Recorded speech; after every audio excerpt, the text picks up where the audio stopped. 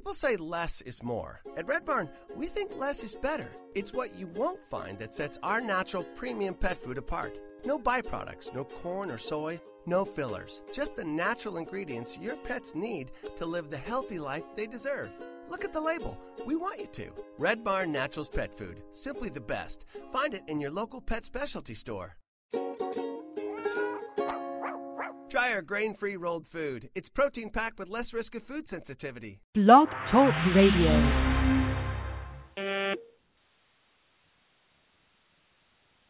Hey everyone, this is Eric Sue. Hope you're doing well. Today is April 9th, 2015. It is a rainy day here in Chicago, but we're going to get through it. And I know spring is around the corner, and a lot of us are going to be more active, if not already. And so I wanted to go over some topics today, and these may be relatable to you in your current situation in your workouts, or if you are starting to work out, you may have some of these concerns. I was at a training session today with a older active adult, and she was telling me about some back discomfort, mid-lower back discomfort, after she had been working out and doing some of the exercises, including ball bridges and some strength exercises, specifically tricep exercises with the bands. And she was mentioning how there was some discomfort starting last Sunday. And on a scale of 1 to 10, it was only a 1 to 2 discomfort. However, she was concerned about it, which a lot of people will probably concerned about some discomfort, and very understandable. And so the topic I want to go over basically is called good pain versus bad pain. And many of us know what they are, I think. And let me just give you my opinion as to how to categorize your good pain versus bad pain. And what I basically said to this client of mine today, was that, if you broke your elbow and you couldn't move it, that'd probably be considered extreme bad pain. And then on the other hand, good pain would be a feeling of muscle usage. Some people will call that soreness.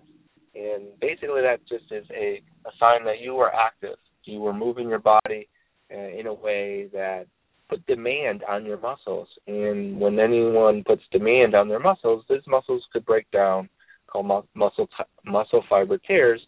And these muscle fiber tears can lead to the soreness that you feel the day after or the second day after a workout.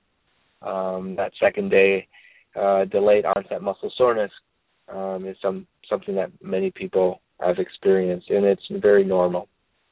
However, what I do want to get into is the idea that we need to be able to separate the good pain versus bad pain and fully understand the benefits of good pain, and obviously we want to avoid the bad pain. So what are the benefits of good pain? Definitely, like I said, you will be breaking down muscle fiber, which is a good sign for muscle building or muscle toning. Strength building as well. Anything that is broken down, specifically muscle in the body, and that's, if it's rebuilt, will become stronger, and that's always a good sign. Many times people will develop a chronic discomfort, and I just want to touch on that real quick. And the chronic discomfort, that's something that needs to be addressed.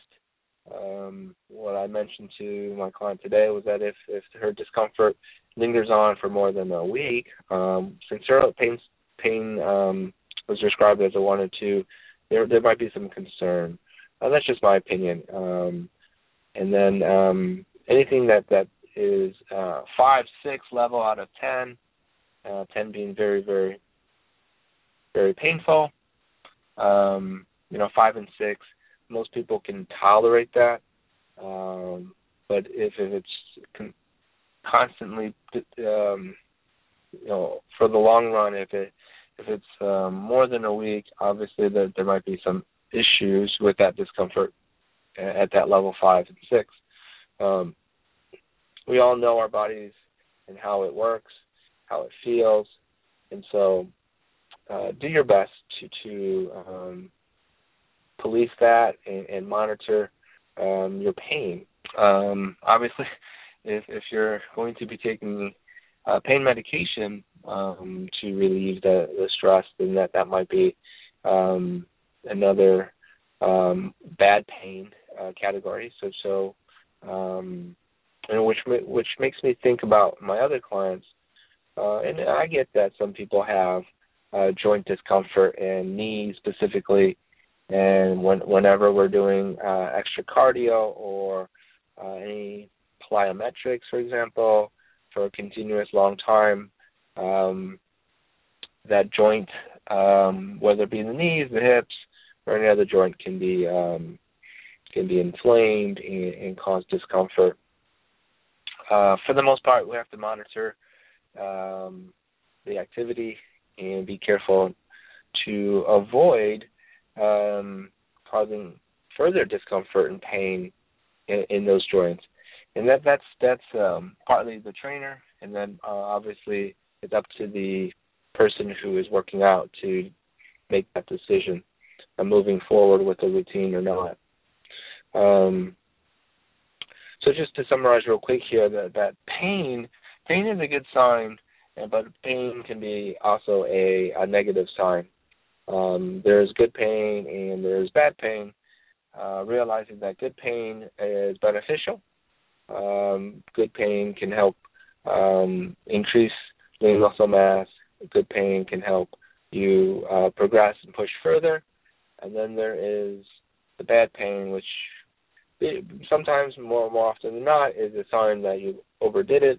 You went to extremes to achieve a fitness goal, and certainly want to avoid repeating any of this bad discomfort and bad pain. I can go on and on with examples of someone who had developed hamstring issues, and it was very chronic discomfort, and then it caused the person to be unable to stretch and unable to run and unable to be functional at optimal levels.